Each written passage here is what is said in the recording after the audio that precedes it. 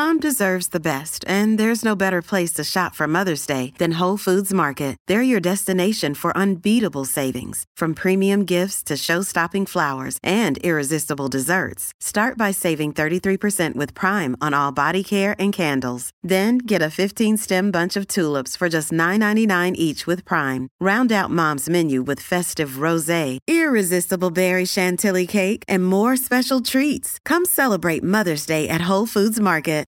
Hi, I'm Josh Levine. My podcast, The Queen, tells the story of Linda Taylor. She was a con artist, a kidnapper, and maybe even a murderer. She was also given the title the Welfare Queen, and her story was used by Ronald Reagan to justify slashing aid to the poor. Now, it's time to hear her real story. Over the course of 4 episodes, you'll find out what was done to Linda Taylor, what she did to others, and what was done in her name. The great lesson of this, for me, is that people will come to their own conclusions based on what their prejudices are. Subscribe to The Queen on Apple Podcasts or wherever you're listening right now. This episode includes descriptions of graphic images. In the fall of 1970, Marie Wilkie looked like most of her classmates at Notre Dame's Women's College. It was the age of mini skirts. And I remember we kept shortening them. And I had long, straight hair. Of course, everybody did. Marie made the most of being away from home. It was a blast being in college up there. I went to parties constantly. But she also took her studies seriously. There were lots of lectures, lots of interesting speakers came into Notre Dame, and you could go and hear about all sorts of things. One of the things she heard about was feminism. By the start of Marie's junior year in 1970, women were protesting across the country. The legislature has consistently refused to recognize the fundamental right of women to control their own bodies. Thanks to the women's liberation movement, abortion was being talked about openly in all kinds of places, including in Marie's dorm. You stay up half the night talking about what do you believe and why do you believe it and who's right and control of your own body. You know, that if you got pregnant and didn't want it, well, it wasn't going to interfere with your life or your career or your plans. You just have the abortion. Marie wasn't sure if she was on board with any of that. Because it seems so focused on me, my rights, my time, my exercise, what I want. And I thought, I'm just not sure that's how I want to live my life. When Marie left for winter break, she didn't know where she stood. She wanted to talk about all of it with her family back in Cincinnati, Ohio. It was Christmas of my junior year. And I came home, everything was decorated, you know, the big Christmas dinner and the stockings hung, and it was all the traditions. Marie's mother and father were Catholic, just like she was. And in their community, they were pretty well known. You might know them best as sex educators.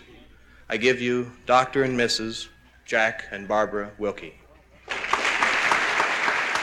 Jack and Barbara had made a name for themselves with their series of books and lectures. As we go along in our talk, you'll hear us mention our children. Maria and Tracy are 16 and 14. Charlie and Joe, our wrecking crew, are 8 and 7. Anne is 5, and Timothy is 1.5. And has red hair. And we're going to give you some ideas on sex education of children. So they ended up writing this book actually called The Wonder of Sex. And it was how beautiful sex is within marriage when it's used for the love between the spouses and to generate children, rather than just in casual one-night stand kind of things. You know, sex is something like electricity. Unharnessed and out of control, it's an atomic bomb or it's lightning, and it destroys. And yet channeled within the rules and put to proper use, it heats and warms our homes over the years. Marie's parents would share their theory of good sex at high schools and churches. Jack was a doctor, tall and professorial, and he wore nice suits. Barbara was a trained nurse, tiny and wispy, and she always emphasized her role as a caregiver. Together, they were folksy and playful. And we strongly suggest that you let the children see you kiss and embrace and let your delight show through, because they shouldn't see this for the first time in a parked automobile. We even say maybe sit down on the couch and pitch a little woo in front of the children. Well, don't get too passionate in front of them, but... You can't get too far anyway. There's always one of the little ones in between you trying to get their share. Our dog even separates us. The Wilkes didn't just talk to other families about sex. They spoke to their own kids about it, too. And I remember there'd be a song on the radio, and they would say, well, Marie, what do you think of what she's singing about? Do you think if she goes down that road that she's going to end up happy? You know, what's her life going to look like in 20 years? And how did teenage Marie feel about your parents talking about sex like that? I didn't think they were very cool. I thought the kids at college were much cooler than my parents and knew a lot more, you know. The Wilkes book, The Wonder of Sex, was available in print and as a vinyl record. The sleeve for the album version is decorated with a Wilkie family portrait. Jack is the only one standing. He's wearing a pressed white shirt and a bow tie. Barbara has their youngest on her lap, with Marie and the rest of her sisters and brothers sitting around the fireplace.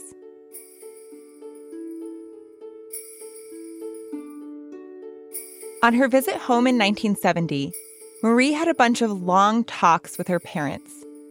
She told them what she'd been hearing about feminism and about abortion.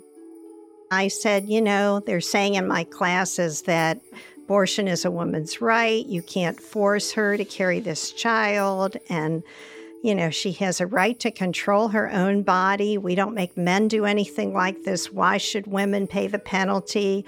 And my parents, I think, were just horrified. While the Wilkes spoke frankly about sex, they had very traditional views about its place in the world. And like many Catholics, they thought life started at conception. That made abortion a sin. And we kept butting heads all during Christmas break. And I would bring up an argument and they would shoot it down. Marie's parents had both been trained in medicine. As an English major, she felt outmatched. They were like, well, is it human life? Look at the chromosome count.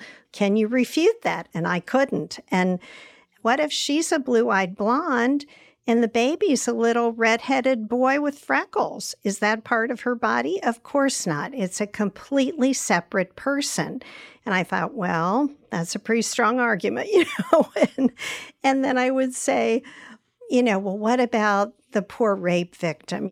And Dad would just look at me and say, so we're going to make the child pay the penalty for the crime of the father. Does that sound fair?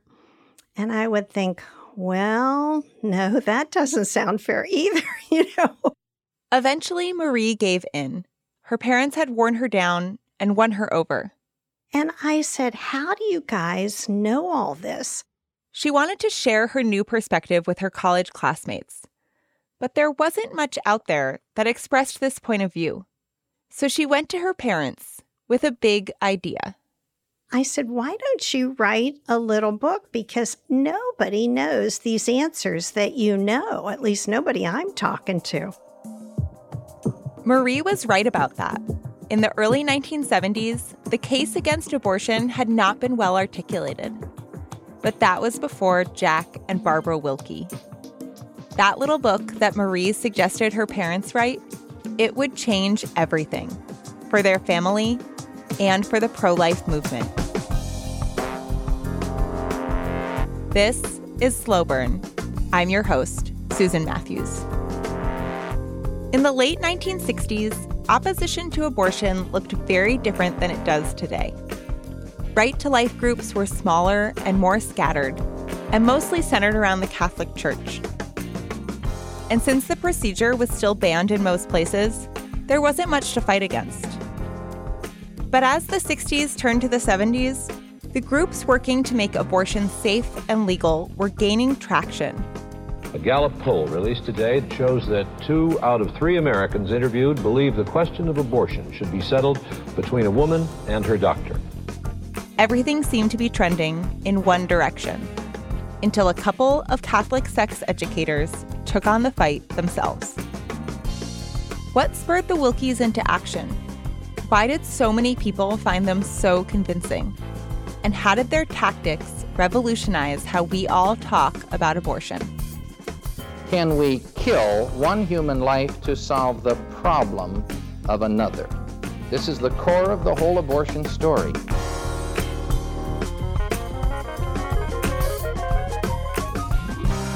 This is episode 2, Life or Death.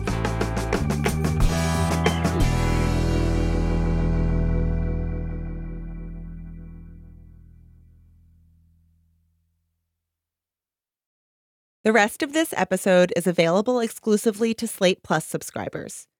Subscribe now by clicking Try Free at the top of the Slow Burn show page on Apple Podcasts. Or visit slate.com/slowburnplus to get access wherever you listen. By subscribing to Slate Plus, not only will you unlock the entire season of Slow Burn Roe v. Wade, but you'll also get full access to all your favorite Slate podcasts, all ad-free.